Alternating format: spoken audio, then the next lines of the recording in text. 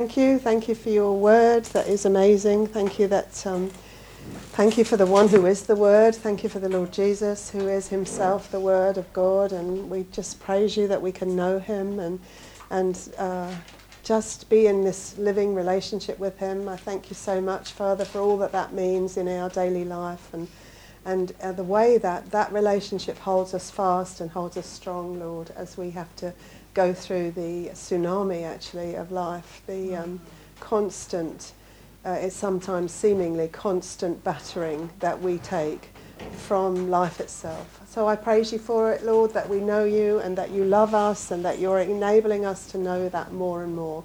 And I ask, Father, that you would take the distractions from our minds now, keep us focused on you so that we do understand more about this letter of Peter, where he describes the enemy within the church.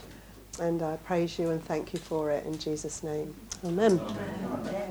Okay, so last session, the first session, we talked about the great danger, or the two great dangers to the early church. The first letter of Peter, both letters were probably written in the same year. So about AD 64.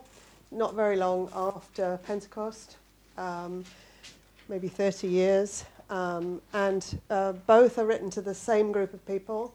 In 1 Peter, he delineates who they are to the aliens in Cappadocia and Galatia and various other places, and then in the second letter, he doesn't make that same description, but he's writing to the same group of people. And in the first letter, we saw that he wrote mostly about opposition and persecution from the outside, coming in, attacking the Christians. Actually, these people they're almost certainly Jews that have come out of the persecution that started in Judea and Jerusalem after the stoning of Stephen. So they are the ones who were, who had to run for their lives, basically. So he's writing to them, and they're still going to suffer persecution. So he's writing to them about that and telling them that persecution, that opposition is actually producing or proving, testing their faith, and is not testing in the way of God finding out if they have any faith, because God knows exactly what faith we have, but actually refining it and making it stronger. And that's what we talked about last week, that persecution from outside has the effect of building the church.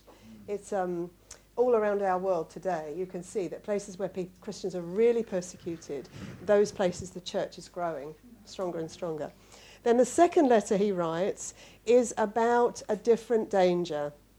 And I think it's one that Peter thinks is more serious, because he writes in stronger terms about that danger, and he talks about a danger that is inside the church. And that to him is worse than the danger that comes at the church. Because, of course, if there is an enemy within, he or she or it is very difficult to spot and very difficult to guard against. And so that's what his letter is about. It's about a warning that there is danger inside the church, that there is an enemy within, and the only way that they can actually be inoculated against it or not be affected by it. And we spent last Tuesday talking about the way that Peter goes from sound doctrine to a godly lifestyle to a Christian perspective, and he links those three things. Without sound doctrine, you can't live a godly life, and without living a godly life based on sound doctrine, you cannot have a correct Christian perspective. And we talked a bit about a Christian perspective. What is a Christian perspective? So that's a question now for you guys. What is a Christian perspective? What differentiates a Christian perspective from a world perspective? What's the difference? Give me some examples. Looking at life from a righteous point of view. Yeah, looking at life from a righteous point of view. So give me an example of how that would be, what that would look like. According to the Word of God. Yeah. So, for instance, when you see written, homosexuality God hates, yeah, we take the same view. Right. So assessing sin as sin, or knowing what the difference between what sin is and what it is not. Yeah. In some ways, that's true, and that's a very kind of easy one, actually, to see. Because if you're studying the Bible and you're reading it and you're praying that the Lord will help you live by it, if you're not able to see the basic sins that are listed by name in Scripture, then it's very unlikely you'll ever get a Christian perspective about anything else. So go one step or two steps more than that. Think about, I used my sister this morning as an example, so I use her again today, but it's not because it's about my sister, but just think about the fact that she has lymphoma, and she is very strong, and she's calm. And even though she's expecting the worst, we are all expecting the worst, she's hopeful of it not being the worst. Now, I come in with my Christian perspective, and I have peace. I have the peace of the Lord. And I look at her and think, well, your calmness and my peace look about the same. So how come you've got that? Because you're not a Christian. So now I'm thinking, okay, what does her calmness, what does her strength, it looks good, doesn't it? It's good. It's very good for her. And everybody around her is thinking, wow, she's taking this really well. She's managing really well. And I'm saying that to her too. And it means, but when I have to stop and think from my Christian perspective, what I see is that her strength and her calmness are actually weaknesses for her, because they are leading her always away from God. So that's what I mean about a Christian perspective. The world would look at her response to her sickness, and they would say, wow, that's amazing. You're doing so well. That's really good. You need to stay positive. You need to remain confident and strong. And they would be praising her for that and saying, yeah, that's really good, and doing everything they could to keep her going on that track. But a Christian perspective says, but that's taking you away from God. It's taking you away from the only place that you need to be getting close to. In other words, she's not relying on the Lord. Well, she's not relying on the Lord, and she's, and I'm just talking about it's a very simple, straightforward, anyone. This is anyone. So what the world sees as strength, God sees as weakness. It's a bit like Andy Murray. Yes. Everybody is admiring him for his strength, but it's simply self-made. Yes, It's not of God. Yeah, it's not bad. It's not sin. I don't mean it's badness or sin. What I think is that we have to have this Christian perspective. If we lose sight of that perspective, that the only important thing, or that the most important thing in this life, is to know God, because knowing God is eternal life. If we lose sight of that, then everything we think and everything we do is based upon human values, human attitudes, human, wisdom. Can I ask a question a minute? Because not just about your sister, but anybody who manifests that kind of peace and calmness in a crisis. I mean, God is so great. We do not know how He's ministering and your prayers are working in your life. Yes. I'm not talking about, yes, of course, that's true. I'm praying for my sister. This could very well be God at work in her. Yeah. I'm using it as just an example of human strength is weakness for God, because He is weeping at the number of people who are going away from Him. He's weeping at that. And what He's constantly doing is trying to draw people close. And if our perspective treats that strength as strength, human strength as strength, we're never going to be bothered about pulling people back to God. So my sister's perhaps a bad example, because of course I'm praying for her, but you see what I mean, right? She's hoping that the worst isn't going to happen.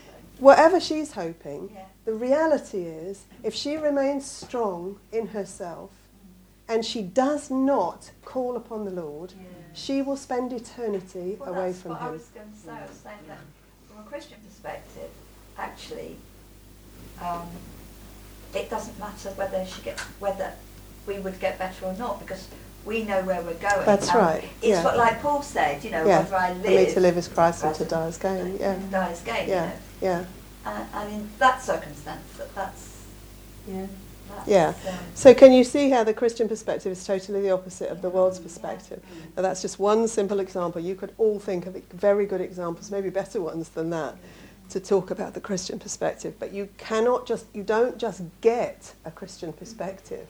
It just doesn't fall on you in a moment, You suddenly believe in the Lord Jesus and boom, you have a Christian perspective about everything. You don't. A Christian perspective comes out of doctrine and a godly life. That's how you get it.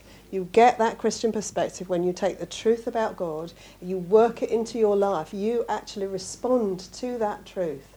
And that is how God has decided to give you wisdom and discernment and the perspective, his perspective, if you like, on everything to do with your life. There's so many examples, there's just so many examples, but just think about, during the week, think about examples in your own life of things that you might have previously thought of as strengths or good things, and that now, thinking from God's viewpoint, may not necessarily be good. So we talked about that. We talked about the fact that Peter was writing to warn his readers about this danger, the danger that inside the church was coming false teaching, and that false teaching was drawing them away from the truth of God. And he was talking about it as a form of corruption. And so he laid out his letter, the whole of his letter, to warn people about this false teaching. And so we read through the letter. Did we read through the whole letter last week? I can't remember. But from what we talked about last week, he broke the letter into 3 parts. So I'm still reviewing. So 3 parts. What's the first part of his letter about? Knowing God. Yeah, knowing God. He uses that word know or knowledge, knowing, 13, 14, something like that times in this letter. And what he says is, knowing God, that's how he begins. Knowing God is the only antidote to false teaching. It's the only antidote. And then what does he go on to talk about? That's what we have to do in order to do that. Yes, he does that. But we'll include that in knowing God, because it's about a relationship. Knowing God is an experience of God, so that includes our response to him. What was his second part? He started in verse true and false prophets. Yeah, true and false prophets. And he basically talked about the true prophets. He says that we have this... where did we say? He says, we did not follow cleverly devised tales. We were eyewitnesses of Christ's majesty. We have the prophetic word made more sure, to which you do well to pay attention. So he's talking about a prophetic, true prophets who spoke truth and who are verified in that truth. And then he goes on to talk about false prophets. And that false prophets takes you right the way to the end of chapter 3, basically. And then right at the end of chapter 3, he talks about his third subject, which is what? End of the world. The end of the world. It's the end of the physical world as we know it. I'm just going to turn that off. If it gets cold, let me know, yeah. And basically, that knowledge of God, we said last time, it's not just knowing truth about God. Satan knows truth about God. So it's being in this experiential relationship with God. And he says, as I say, that's the only antidote to false teaching. And that knowing the truth demands a response. There is no truth about God that people do not respond to.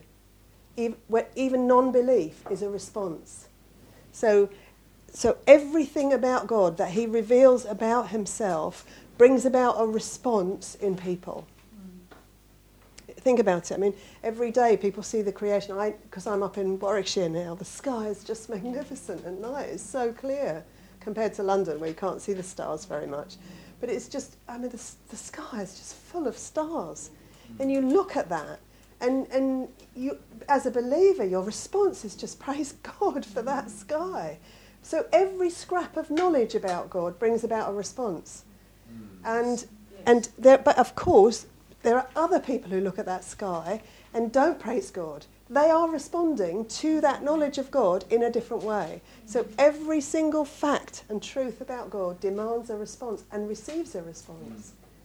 And so our relationship as believers with God is living and growing and real and alive, but even unbelievers have their relationship with God. It's just that it is a dead relationship because they're not responding. So it's the response to the truth that actually shows the relationship. Do you see what I mean? And that's how you know that you are in that living relationship, because you are responding in a way that honours God, glorifies God, praises God. And that's what he spends the first half of his first chapter talking about.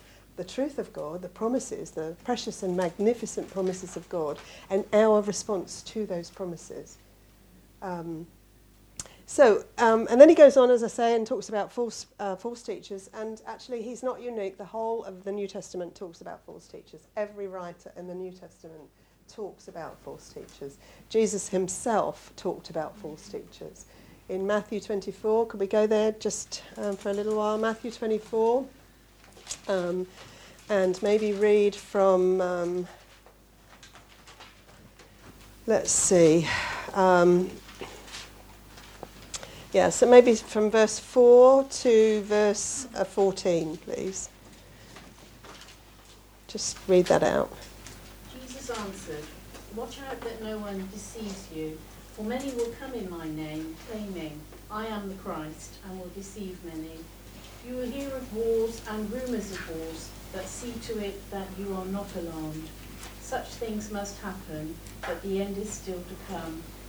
Nation will rise against nation and kingdom against kingdom. There will be famines and earthquakes in various places. All these are the beginning of birth pains." And then 9 to 14, please. "Then they will deliver you up to tribulation and kill you, and you will be hated by all nations for my name's sake. And then many will be offended, will betray one another, and will hate one another. Then many false prophets will rise up and deceive many.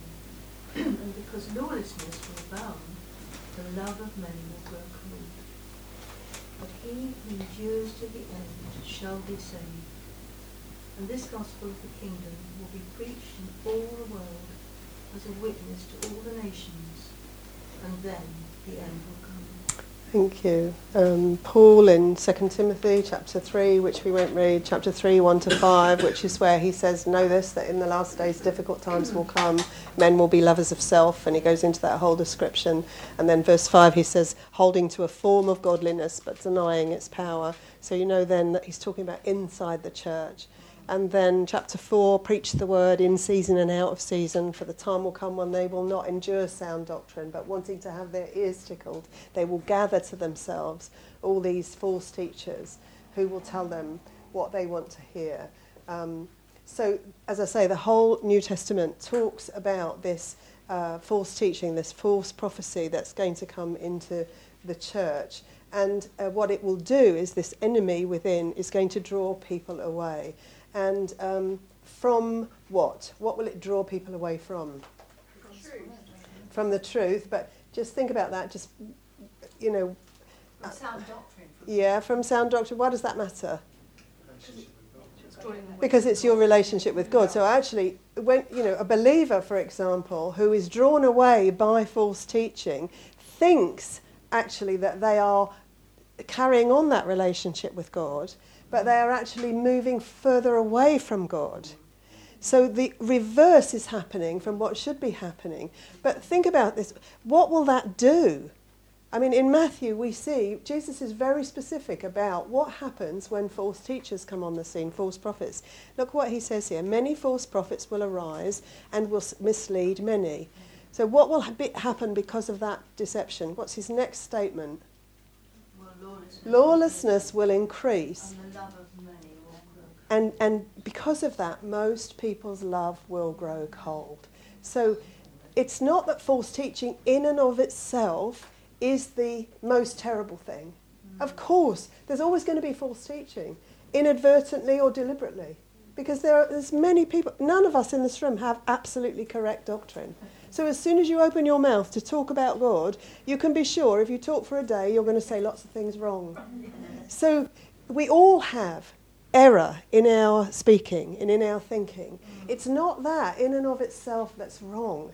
It's that the deliberate or the purposeful or the continued speaking non-truth or not doctrine about God has the result of increasing sin and decreasing love. The love of many will grow cold. The love of many for whom? For God and for one another. So actually think about that. Now this false teaching that has come in, not only is it drawing people away from God, but it's drawing people away from one another. So what we're finding is not only does it encourage sin, of course, but it also makes us cold to one another. Cold to God and cold to one another, and has the effect of separating us. Every time you see false teaching, you see separation inside the church, separation in the people of God. And that's what Jesus was talking about. And really, I kept thinking about this idea of false teaching and how, you know, all of us here would say we're just standing against false teaching. We don't want to, you know, have that in our churches, in our fellowships. We want to know the truth so that we can actually speak the truth and live the truth. But actually, I realised that the biggest damage of all in false teaching is that the thing Jesus said he came to give us. In John chapter 10, what does Jesus say? He says, I came that you might have life and life abundant. And what's that life like? Full of love.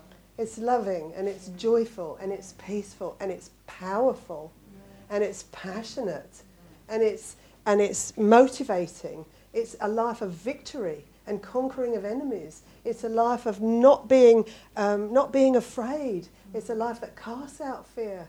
It's that life. Now imagine the false teaching. What does false teaching do? It brings fear. It brings fear. Yeah. And what else? It strips the life out of you. Yeah. False teaching steals joy. It steals peace. It steals all the life that Jesus came to give us. And when it does that, what happens to the church? Becomes weak. We're so weak we can't stand. And it's not been deliberate. You know, we haven't deliberately become like that. It's just that false teaching about God strips the life out of Christians, takes the power, takes the joy, takes the peace, takes everything, and fills us with fear. And once you are filled with fear, you cannot live the Christian life as a witness to the Lord Jesus. It's impossible. Perfect love casts out. Yes. And all the things that we have been given as the down payment of our eternal life is taken away from us. That's the biggest tragedy of all, isn't it? Not that we get their doctrine wrong. Of course, we all get doctrine wrong. But that life is taken from us. That joy, that peace, that power is stripped out of our life. And we end up afraid. And not just afraid. You look at Christians who've had that done to them and they are depressed and they are lonely and they don't know where to go. And ultimately, what's the ultimate thing it will do? Destroy their faith. Yeah, it destroys their faith, but what it will actually do is make God smaller. Because God will no longer be satisfying. He will no longer be fulfilling. He will no longer be victorious in their life. Because they will end up living a life that is not fulfilling. It hasn't been the life that Christ came to give them. So they'll read John 10:10, I came that you may have life and life abundant, and they'll say, well, I haven't got that. Therefore, God is not real. God is not true. God doesn't do what he promises. That's the biggest tragedy of false teaching. It's not that the doctrine, obviously sound doctrine is the basis of everything. It's the basis of our relationship, the health of our relationship with God. But in and of itself, it doesn't do this. It's as it is taught, as it is preached, as it is put over, it takes away everything that we stand on and all the power in our life, and it makes God small. And anything that makes God small, is wrong. That's what we have in our churches. We have a small God. We have a God who isn't powerful. Because people look at the Christians inside the church and they don't see victorious lives, and they don't see joyful Christians, and they don't see peace and grace and forgiveness and mercy. They see fear and depression and sadness and weakness. Well, who wants a God like that? So now it's got, not only does it strip the church of its strength and its power and its joy and its life, it also strips it of its witness outside. So imagine who would be behind all the false teaching that wants to do that? It's Satan. He wants to do this.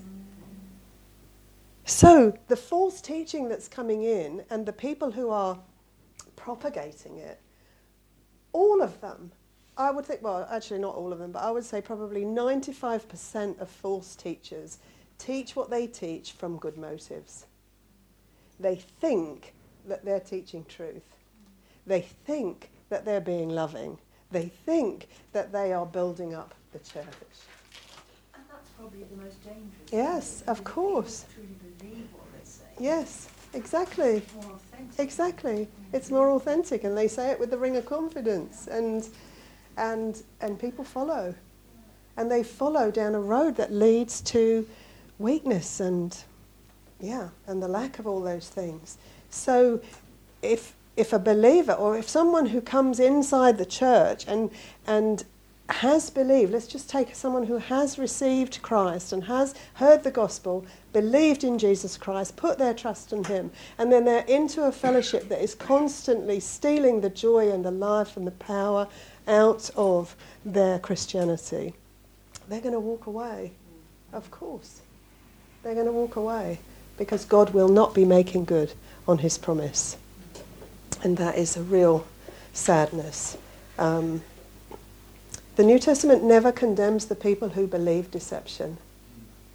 Don't you think the ulterior motive for a lot of these false teachers is taking the power from God and putting it on themselves? Oh, yes. Yes. You see that, particularly in the church, we have people in Australia. Suddenly these names crop up. Yes. Without naming names. Yes, I was just about to say, actually, the New Testament doesn't talk about the people who are taken in by deception. It doesn't condemn them.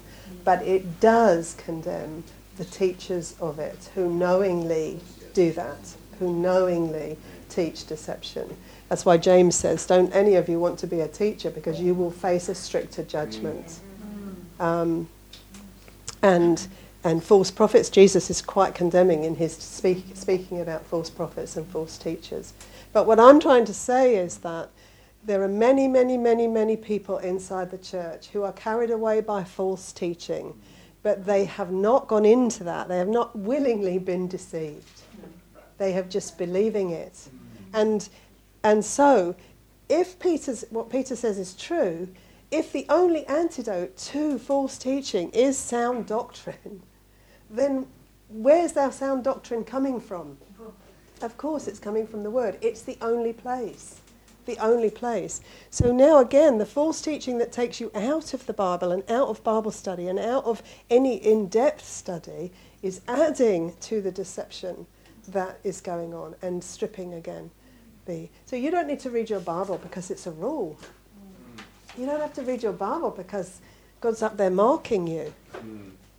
Basically, this Bible is Jesus. This is the Word of God, who is Jesus. And every time you read it, you partake of him.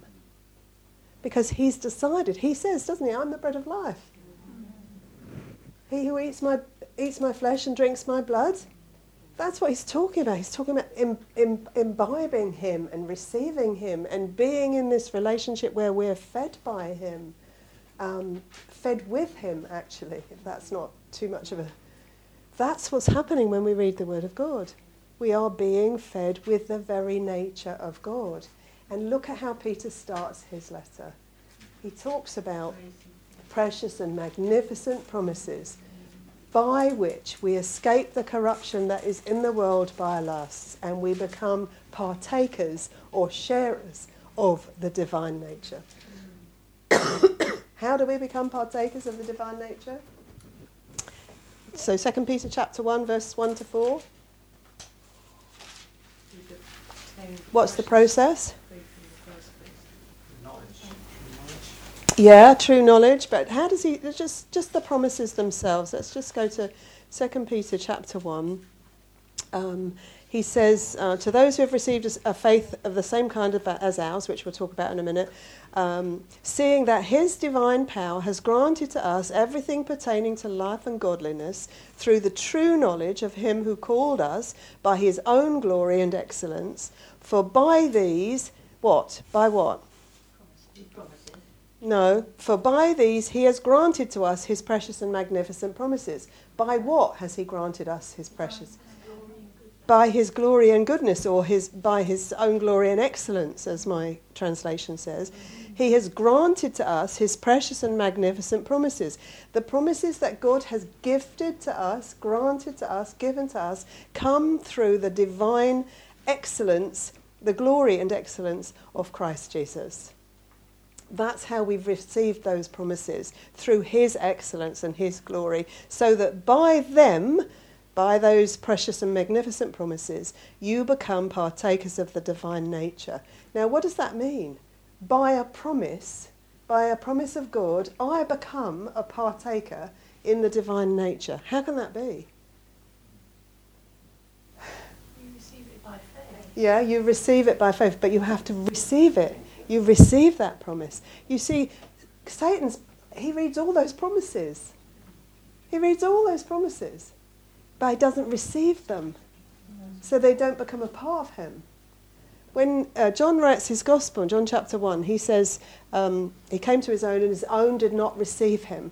But as many as received him, he gave the right to become children of God. You have to receive Jesus.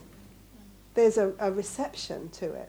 And that reception enables you to partake of the divine nature. But not just in the first instance when you believe the gospel.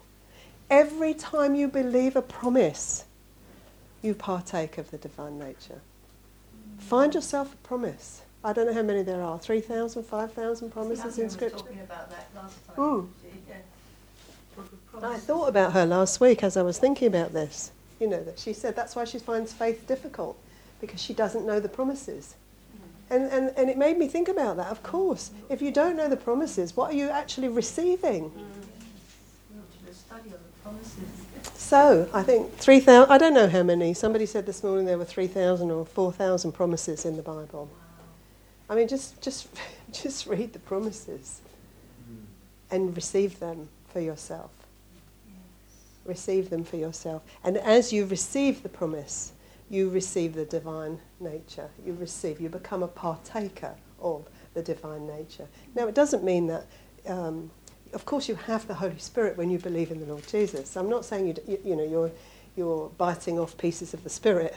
I don't mean that. But what I mean is that as you believe the promises, as you receive them for yourself, you are strengthened in the way you would be strengthened if you had, a hearty casserole or bread or something. You would eat and your body would be strengthened. So now you're eating the promises of God and your spirit is strengthened and your soul is transformed. And by that, in that process, you become a partaker of the divine nature. I'm sorry if I'm going on about it too long, but it's just amazing to me how this fisherman can write this letter. I mean, it's just incredible how he writes it. So, as we receive those promises, we become a sharer in God's nature. Now, there are hundreds, as I say, thousands of promises in the Bible, but Peter in this letter talks about 3 promises which give rise to a 4th. So, what's the first promise of this letter? And I'll give you a clue because you won't probably find it straight away. Do you? That's true. No.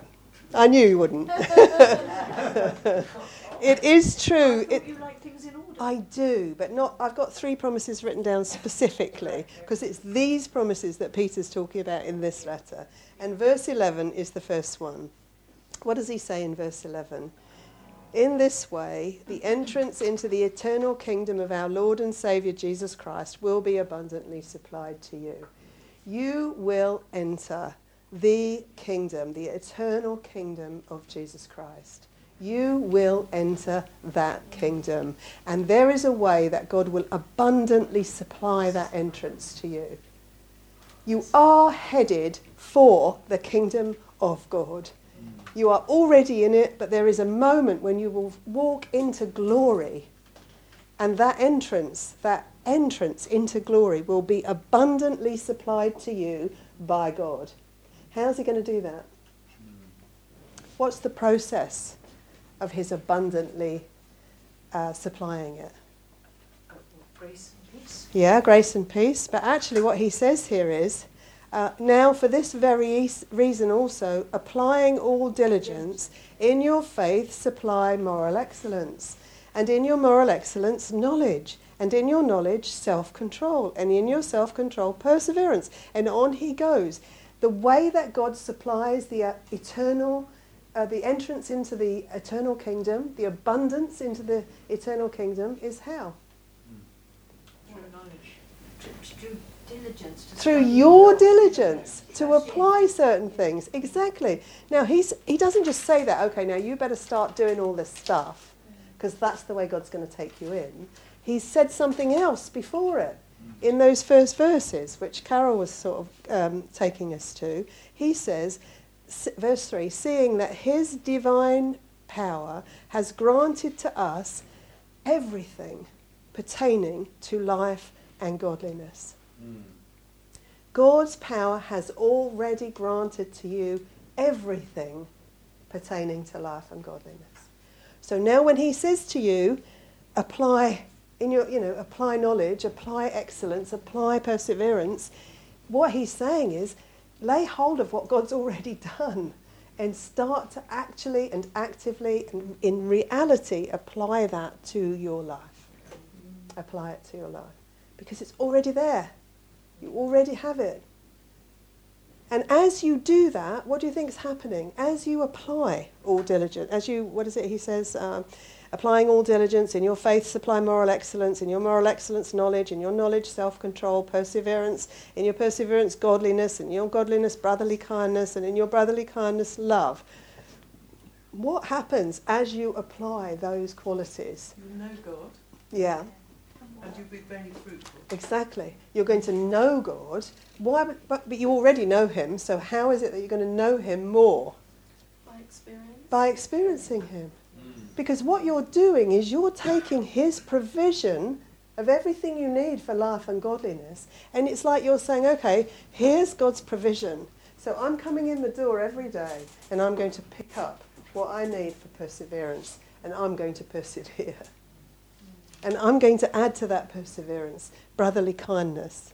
So I'm going to start loving you guys. I'm really going to start being kind to my brothers and sisters. I'm going to start thinking about you above myself. I'm going to start doing what God has already provided for, because I know that in that way I am partaking more and more and more and more and more of the divine nature. That is the way that God is going to supply the abundance of my entrance into the eternal kingdom.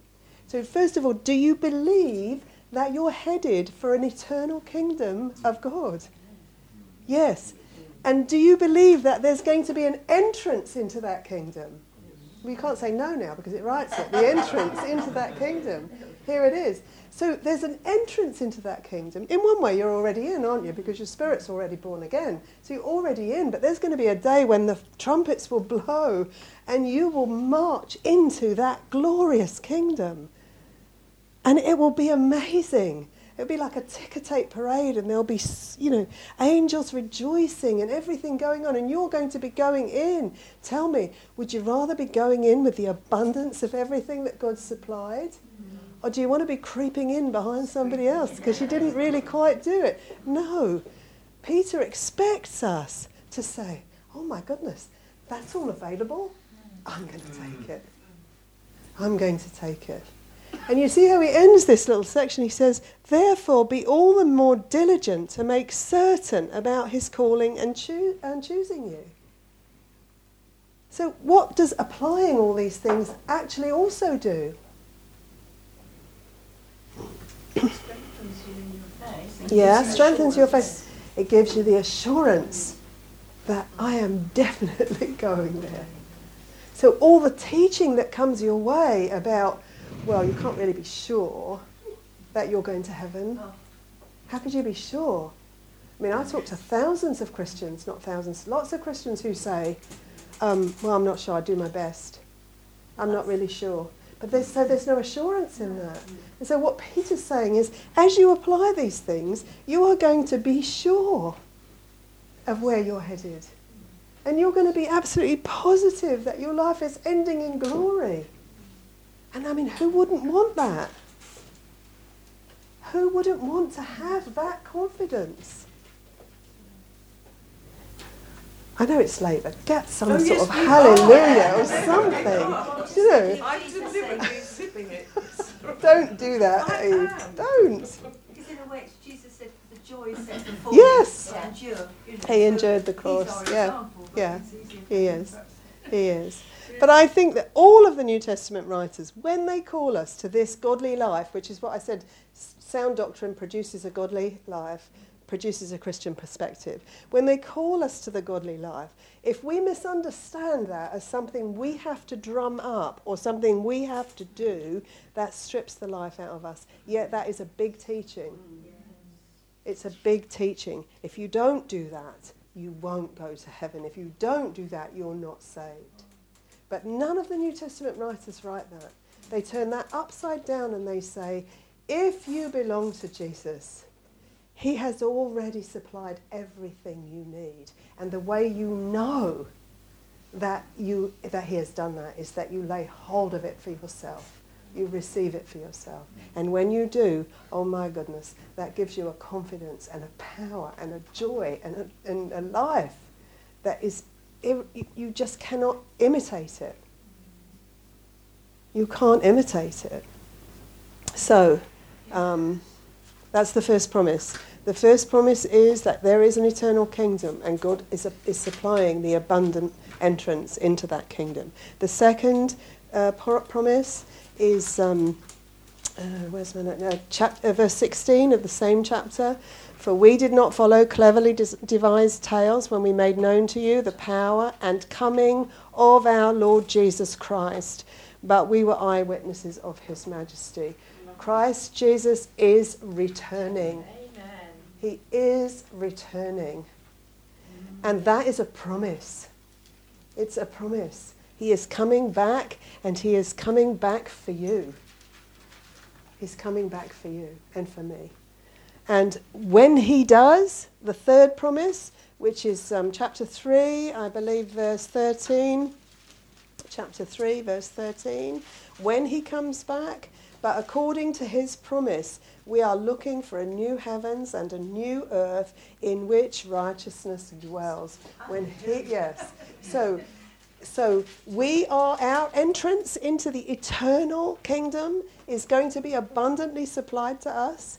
Jesus Christ, our Lord and Saviour, is coming back for us. And when he does, we will inhabit a new heaven and a new earth in which righteousness dwells. I mean, really, what could be better? Go ahead, Eve. Can I just ask, Yes. is this, because somebody asked me this recently, is it literally a new place or is it this earth? No, I think this is, it's twofold, because when Christ comes, righteousness will dwell, but there'll still be the possibility of Exactly. sin. So I think this is the new heavens. Yes, we learnt in Revelation. New heavens and the new earth. That's what I think he's talking about. I think he's condensing the whole thing. So he's saying Jesus Christ is coming back for us, but Peter is not delineating the time. He's, and then we're going to dwell in a new heaven and a new earth in which righteousness dwells. Which isn't going to be here. No, it's going to be new somewhere else. heaven, That's new what I earth. thought.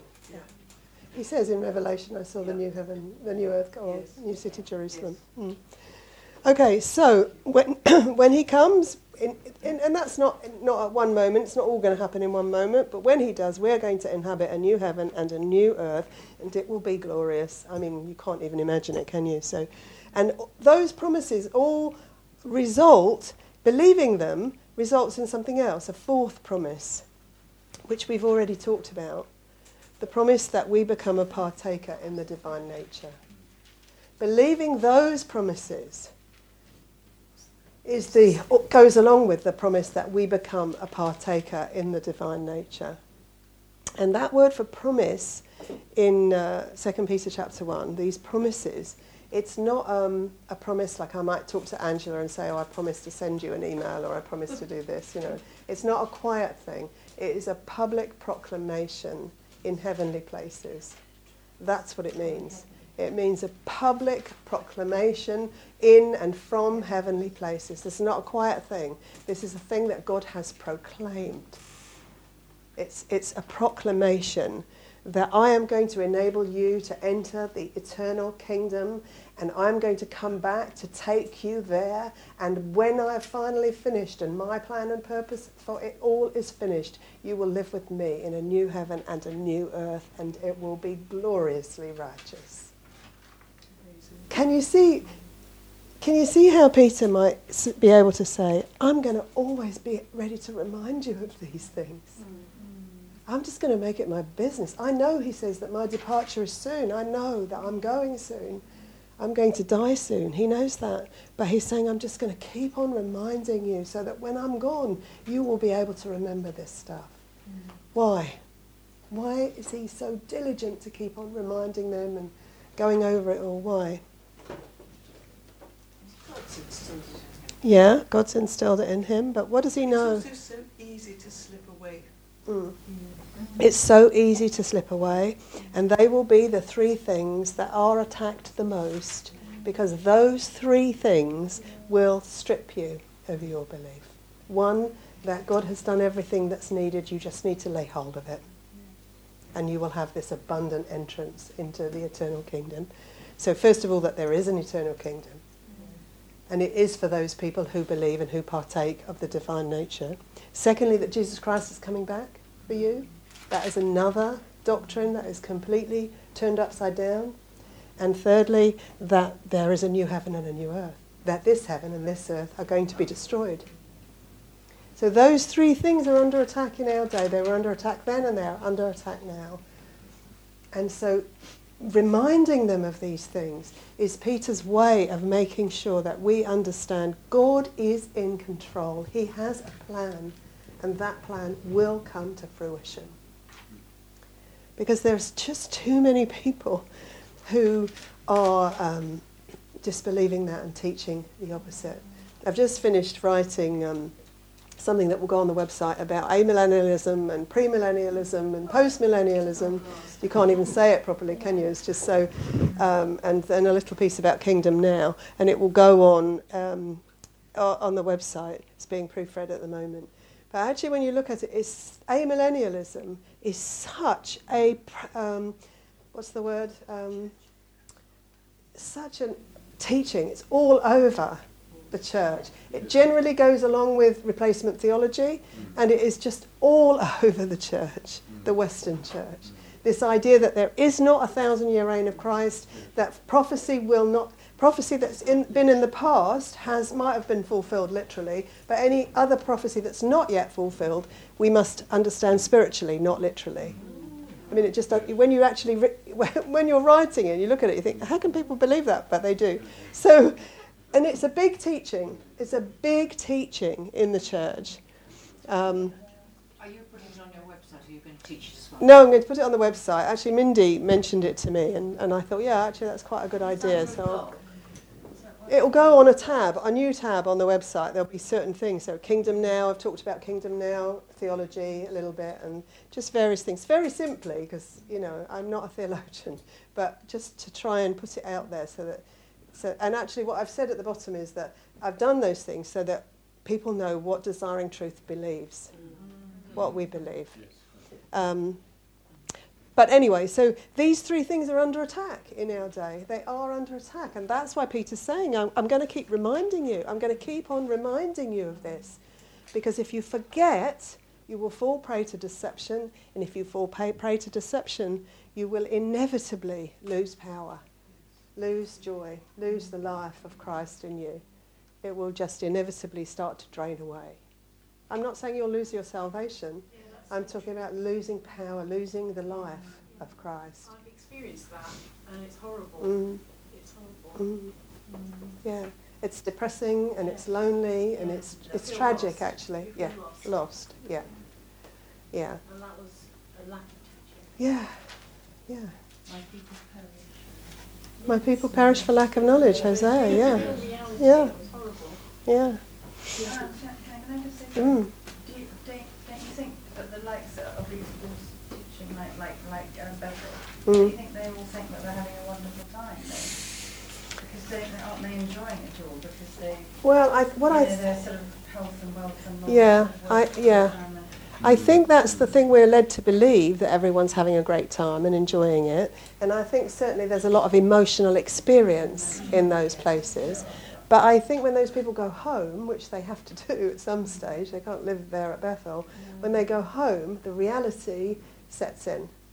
And then I think you have people who get sick and can't understand why God isn't healing them. Or something bad happens and they're not prepared for it. It undermines you.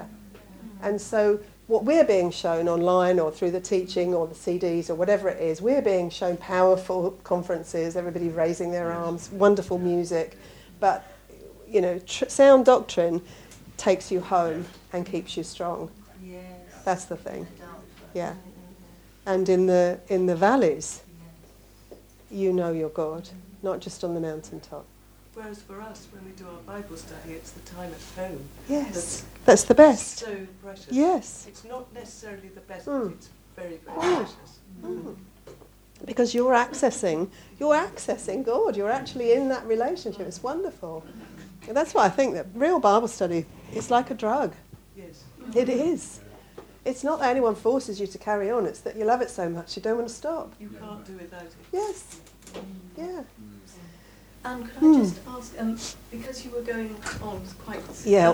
I couldn't stop to. Right. And, when you were talking about people who follow deception are not being condemned. No, not in the New Testament. But those that teach it knowingly. Yeah. But then you previously said that those that teach it think they're teaching the right thing. I think So very often they do. Yeah. I don't think everybody thinks they're teaching the right thing. I think that some people's motives are pure selfish. But would they be condemned? No, definitely. They will face... If they didn't know. If they didn't know, That's no, what I I'm think saying. there's a line. I mean, I think there are levels of judgment in all things and levels of Red seed as rewards. well, yeah. So there's just some people who are in that category and some are in yeah, that. definitely. But then surely we are still responsible to what we believe and accept. Absolutely, and we are actually more responsible now because we know about this false teaching. Yeah. So we are responsible to do our part to dispel it. Yeah, definitely. We're told to test. Yeah, test the prophets, test the teaching. And I think, Yes. what I think is really important is that we don't go in all guns blazing, shooting everybody who thinks differently or believes deception, because you're killing the hostages. Yes. Ultimately, Satan is the kidnapper of souls, and so you never do. If you see the SAS movies, they don't go in and shoot the hostages; they shoot the kidnappers. Or whoever they shoot. Do you see what I mean? So we're supposed to know enough to know that person is deceived. That's a tragedy of enormous proportion because it defames Jesus Christ, it hurts them. So how can I, in my small way, how can I make right that deception? How can I lead them out of that? It says something about putting them out of the fire. In Jude and 2 Peter are very similar, and Jude says, just snatch them from the fire, hating even the garment polluted by the flesh, he says. So don't get yourself involved in the deception and the corruption, but still pull them out of the fire. So if you know someone who goes to Bethel regularly, pray for that person. Because Bethel is false teaching. At its core, it is false teaching. Because it is teaching kingdom now. It is teaching that there are a group of believers who are overcomers, or Joel's army, or something like that, and they are going to reclaim the world for Christ. And when they've reclaimed the world, he's going to come back. Hey, what, Bill Johnson? No, but he's... No, I didn't mean that. Oh, Jesus But doesn't. Jesus doesn't say that. No, well, the answer is Revelation 19, because Exactly, that's if he comes back with a sword from his mouth and he slays the wicked and he rules with a rod of iron, well, if everybody's good by the time he gets back, why does he need the rod of iron and why does he have the sword from his mouth? I mean, it doesn't make any sense. So Christ doesn't come back to a good world. He comes back to a world that is more wicked than it is now. And in a way, it's presumption, isn't it? Very, yeah. But what I'm saying is the people who are going and being fed those lies, then they're not in deep Bible study. They cannot be, Do they not believe because that they don't know. That they will suffer? No, I don't think so. I think they But it believe says that. so. Yeah, I know, but if you don't read it, you don't know it. Also, they can be in a form of Gnosticism, thinking Yes, actually thinking they've got Superior knowledge. Yeah. Yeah, that's it. And that's certainly the teachers. Sorry, Mindy. One of the main things is that sin is being Yeah. taught. Exactly. Because it isn't there. That's true. Exactly. Because actually all they want is sort of bums on views. Yeah. As well. Yeah. And not gonna get them No. It's to the attractive right same teaching. cross. Exactly. As we said last time. Yeah. Miracles. So you're saying that some people, knowing the right teaching, I think some people are for it. I mean, I wouldn't I like to can't name see that, them. you see. I Well, can see Benny them- Hinn, for Yeah, but example. then I think they think they're right. Do they? Do they? I Do they don't know know. it's wrong? I don't know.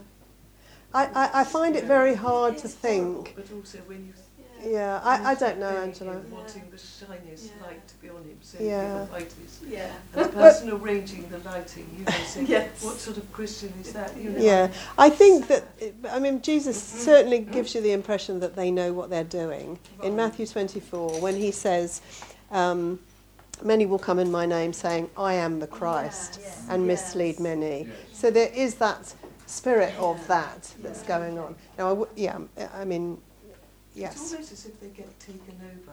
No, Yeah. it's Well, satanic, it that's is. the False, yeah. false teaching comes ultimately from Satan. Yes. So to a certain level, everyone is ensnared by it, Yeah. the teachers and the people who are being taught. It's But, very difficult though, isn't it, Jim? And when somebody actually says it from the pulpit, Yeah, definitely. But and you're you know it's wrong, Oh, Read your Bible.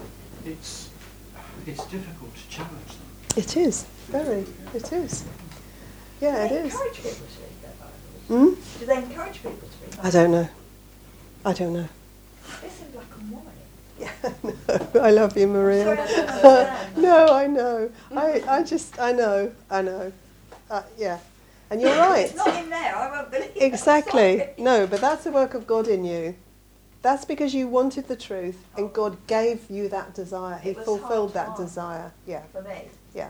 So, but there's so many other aspects in here Yeah, I'm that sure. it's, you know. Maybe the situation I'm talking about is that I now avoid going to anything where he's giving a sermon. Yeah. Because church. Our church. You know who it is. Oh yeah. Well, I've told. Anyway, it is very difficult, John. It's very difficult.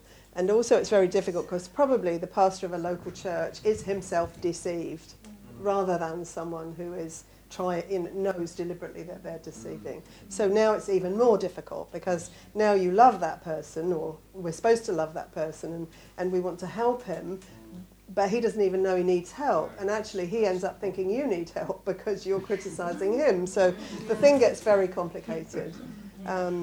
But that's why we need to pray all the time about it. That's why we have to be sure. That's why we have to have the humility to know none of us has perfect doctrine. We do not. Every one of us in this room has things wrong in their doctrine. You know, God ultimately is a mystery. And no one totally understands everything that he says and everything that he does and how he does it. Because if you did, you would be God. So the gifts and the calling of God are irrevocable. Who has known the mind of the Lord? That we would be able to be his, how does that verse go? Who has known the mind of the Lord? That we should be his counsellor. Is that from Job, by any chance? I don't know, probably, but it's somewhere in there. Somewhere in here it does say that, yeah. So, so Peter will say he wants to remind them of all this thing because there is a counterfeit Christianity. There is a fake Christianity, and it is leading millions astray and ultimately leading them to hell. Because if you believe a fake gospel, you have a fake saviour. And if you have a fake saviour, you have no salvation. That's the thing. So we are responsible to know sound doctrine. And Peter will say, if you know sound doctrine, the one who knows God is blessed because he knows him. So we are blessed because we know God. And he puts this description out there. He says, the one who knows God is blessed. The one who knows God acts on that knowledge. And the one who knows God should never forget what they know. It's quite simple, actually. The one who knows God is blessed. So do you feel blessed Yeah. that you know God? Because it is a great gift to you. God has gifted every person in this room with the knowledge of himself. It's a blessing. What was the second one? That they act on that knowledge. So I'm taking that from blessed by that knowledge is chapter 1 verse 1 to 4. Acts on that knowledge is verse 5 to verse 11. And should never forget what they know is verse 12 to verse 15. So that first 15 verses is just absolutely packed with the essence of this letter. We did this before, maybe 6 months ago. We covered 2 Peter, right? I remember. We had a conference which was called Yeah. Precious and Magnificent And Promises. That really struck me that time. I'm so pleased to go back to it again. Yeah. Yeah, it's an amazing, Yes, you see, it's an I was amazing going to say, section. You say never forget what we know, but you see, I would say I must be reminded of Yes. this. Yes. Yes, I think we all- but I think that's part of that, Eve. That actually everyone in this room should say like Eve. We all need to be reminded all the time because we don't remember it. So God is not content to just move you into your family. That's what you know from 2 Peter. God won't leave you just as a little tiny baby Christian. He is not content with that. He wants you to grow up and receive and grow and be strengthened, and because all of that is ultimately the best for you and also the best for your witness for him. And so that's what he wants. And in all of that, knowing God, responding to God, remembering, trying to do everything to remember him, what's happening in you as you do all of that? Strengthening us. Yeah, strengthening ourselves, but also what's happening? What's the big promise of God to you? When I say God does not content for you to be a baby, he wants to grow up. To grow up in what? Exactly, to what? From glory to glory into the image of Christ. So God is not content for you to be a baby. He wants you to walk like Christ and talk like Christ and live like Christ. Because Jesus is the witness in this world. And those who know God, who understand that that's a blessing, who want to respond to that knowledge, who want to do everything they can to remind themselves of everything that God has done, they are becoming more and more and more like Jesus. And when that happens, that's what I mean about being a drug. You want more and more and more. If you know you're being transformed into the image of Christ, I mean, that is just an amazing thing. And you just want that more and more and more. What's Christ like? He's perfect. What else?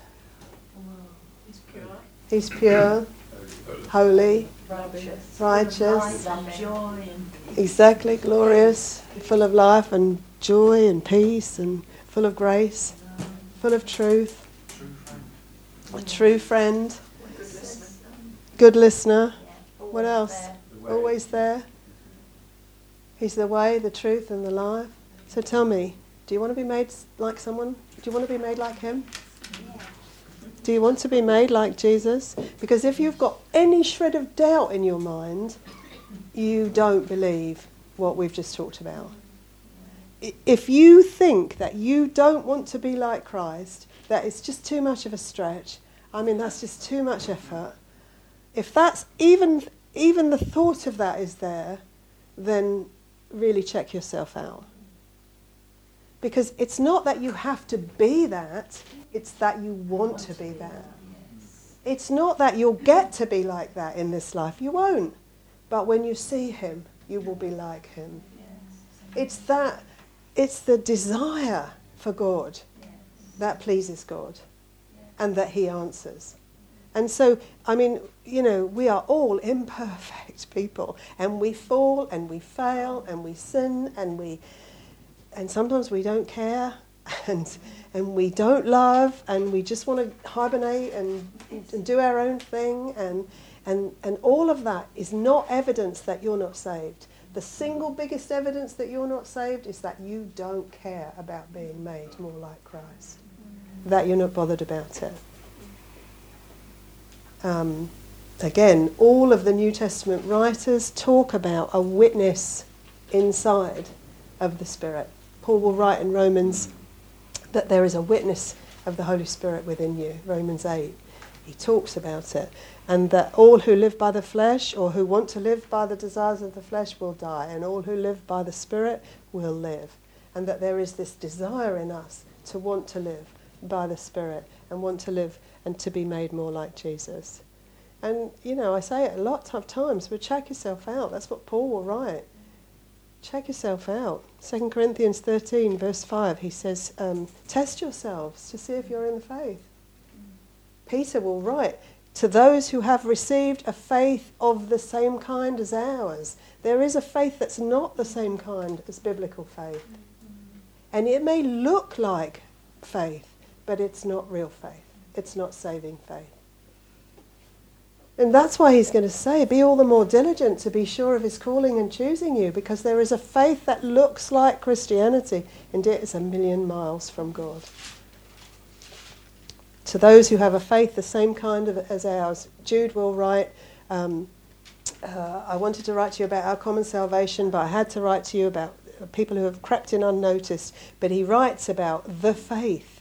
I can't remember the verse now, sorry, I started to quote it and I can't remember where the verse is. Let me find it.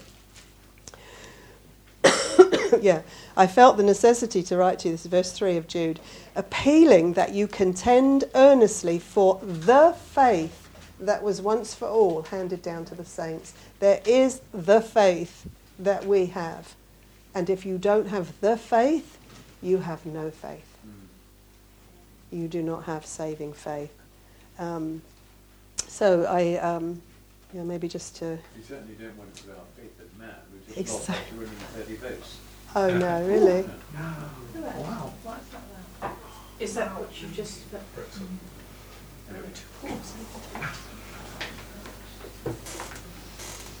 But sometimes people don't say faith in who, because they say, do you have faith? Or people talk about faith. But do you need faith in the Lord Jesus Christ? No, but that's why I think it's important that we know it's the faith. Yeah. It's the faith. Yeah, it's exactly. It's not faith. No. You could have... talk about faith. Yeah, but it's not that. It's the faith. Okay, so... do you have the faith? That's what Peter will want them to know about.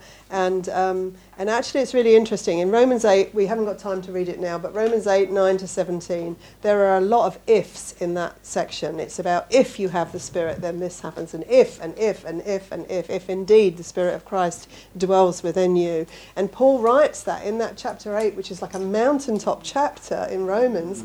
He's not trying to frighten them, he's trying to say to them that the reality is, if you have the Spirit of Christ, you live differently. Your desires are different. Everything about you is different than it was before. And it is a really good way of testing yourself to see. Because Peter has said, hasn't he, God's divine power has provided everything you need for life and godliness. There's nothing that you don't have, that I don't have, to enable me to live a righteous and a godly life.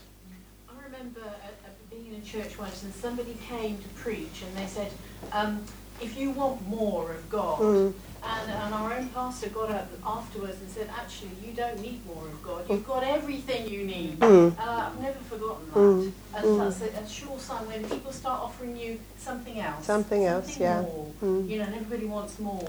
Yeah. And it's yeah. right. I think that you have to twist that round actually and say God wants more of you. Yeah. If you're not experiencing God, it's because you haven't given him more of you. So yes, that's right. So in chapter 3, you see, it's important that we understand that. Just to finish is that because in chapter 3, this verse that we quote to talk about God not bringing the end of the world yet because he's patient, not wanting any to perish, but all to come to repentance. You know that verse? Chapter 3, where are we? But do not let this fact, verse 8, escape your notice, beloved, that with the Lord 1 day is like 1,000 years, and 1,000 years like 1 day. The Lord is not slow about his promise, as some count slowness, but is patient toward you, not wishing for any to perish, but all to come to repentance. Now really look at that verse. Who is God patient toward? Us who? Believers. He is patient towards you believers. Why? He wants you all to repent. He doesn't want you to perish. He wants you to come to repentance. So all of these people he's writing to, be they think they're believers, or they're partially believing, or they're actually believers, what Peter is saying is there is a way to test the faith. And God's writing, and he's patiently waiting for you to come to repentance. And this is not strange just to Peter. Paul wrote it in 2 Corinthians chapter 5. At the end of that he says, "Therefore, brethren, I beg you, on behalf of God, on behalf of Christ, be reconciled to God." And he's writing to Corinthian believers, to the church in Corinth. So Paul knows there are people there who are not living the way they should be living. 2 Corinthians 5, it's 17 to 21, but I'm not sure exactly which verse that is. So he knows that there are people who are not living the life. And he's saying, repent, repent, repent. So here in Peter, the same thing, but he's patient toward you who I'm writing to, wanting you to come to repentance. Jesus Christ is the Son of God, and only he can save. No amount of faith, no matter how sincere it is, will save you. Only the faith in Christ Jesus will save you. And faith in Jesus Christ always has results, tangible results in this life. You can see the evidence in your own life. I'm not talking about you can look at me and see the evidence. I mean, you can look at yourself and see the evidence of the faith. So what questions would you be asking yourself? Do I want to be made more like Christ? That's the first question. Do I want to be made more like Christ? Do I want God to change me on the inside? Do I think I need to change? Yes. Yes. And do I want to live holy and righteous? And actually, honestly, the last question, not every day. You know, honestly, I mean, that's the truth. Some days I wake up and I just think, you know, well, it's not effort, but the deception comes straight away that it's going to be effort. And so, so be honest with yourself. And then at the end of those questions and the answering, and yes, you're saying, yes, hallelujah, yes, I do, then ask yourself another question. Am I changing? Am I actually changing? Because God has promised that I will. I'm glad he's given me 1,000 years.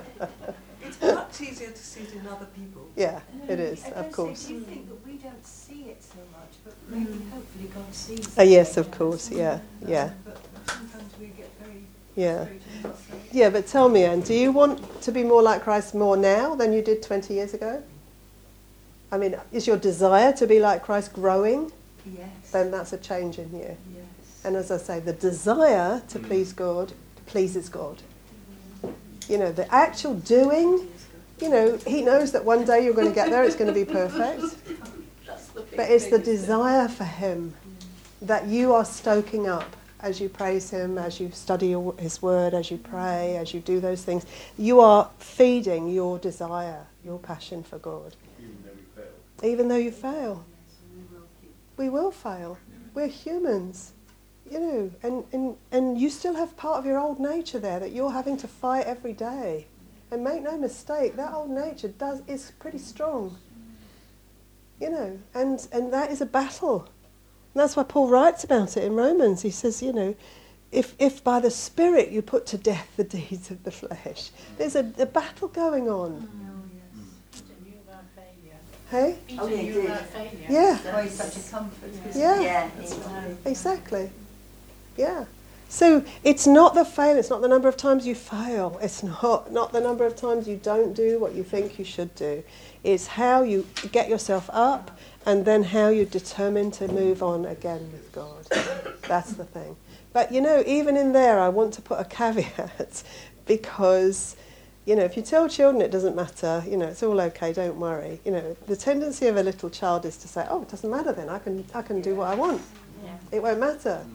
So if you hear that from the Lord, oh, don't worry about failing, don't worry, it's okay, I love you anyway. If you hear that and it turns into, right, I'm going to live every way I want to live, then go back to the beginning, because your desire is not right.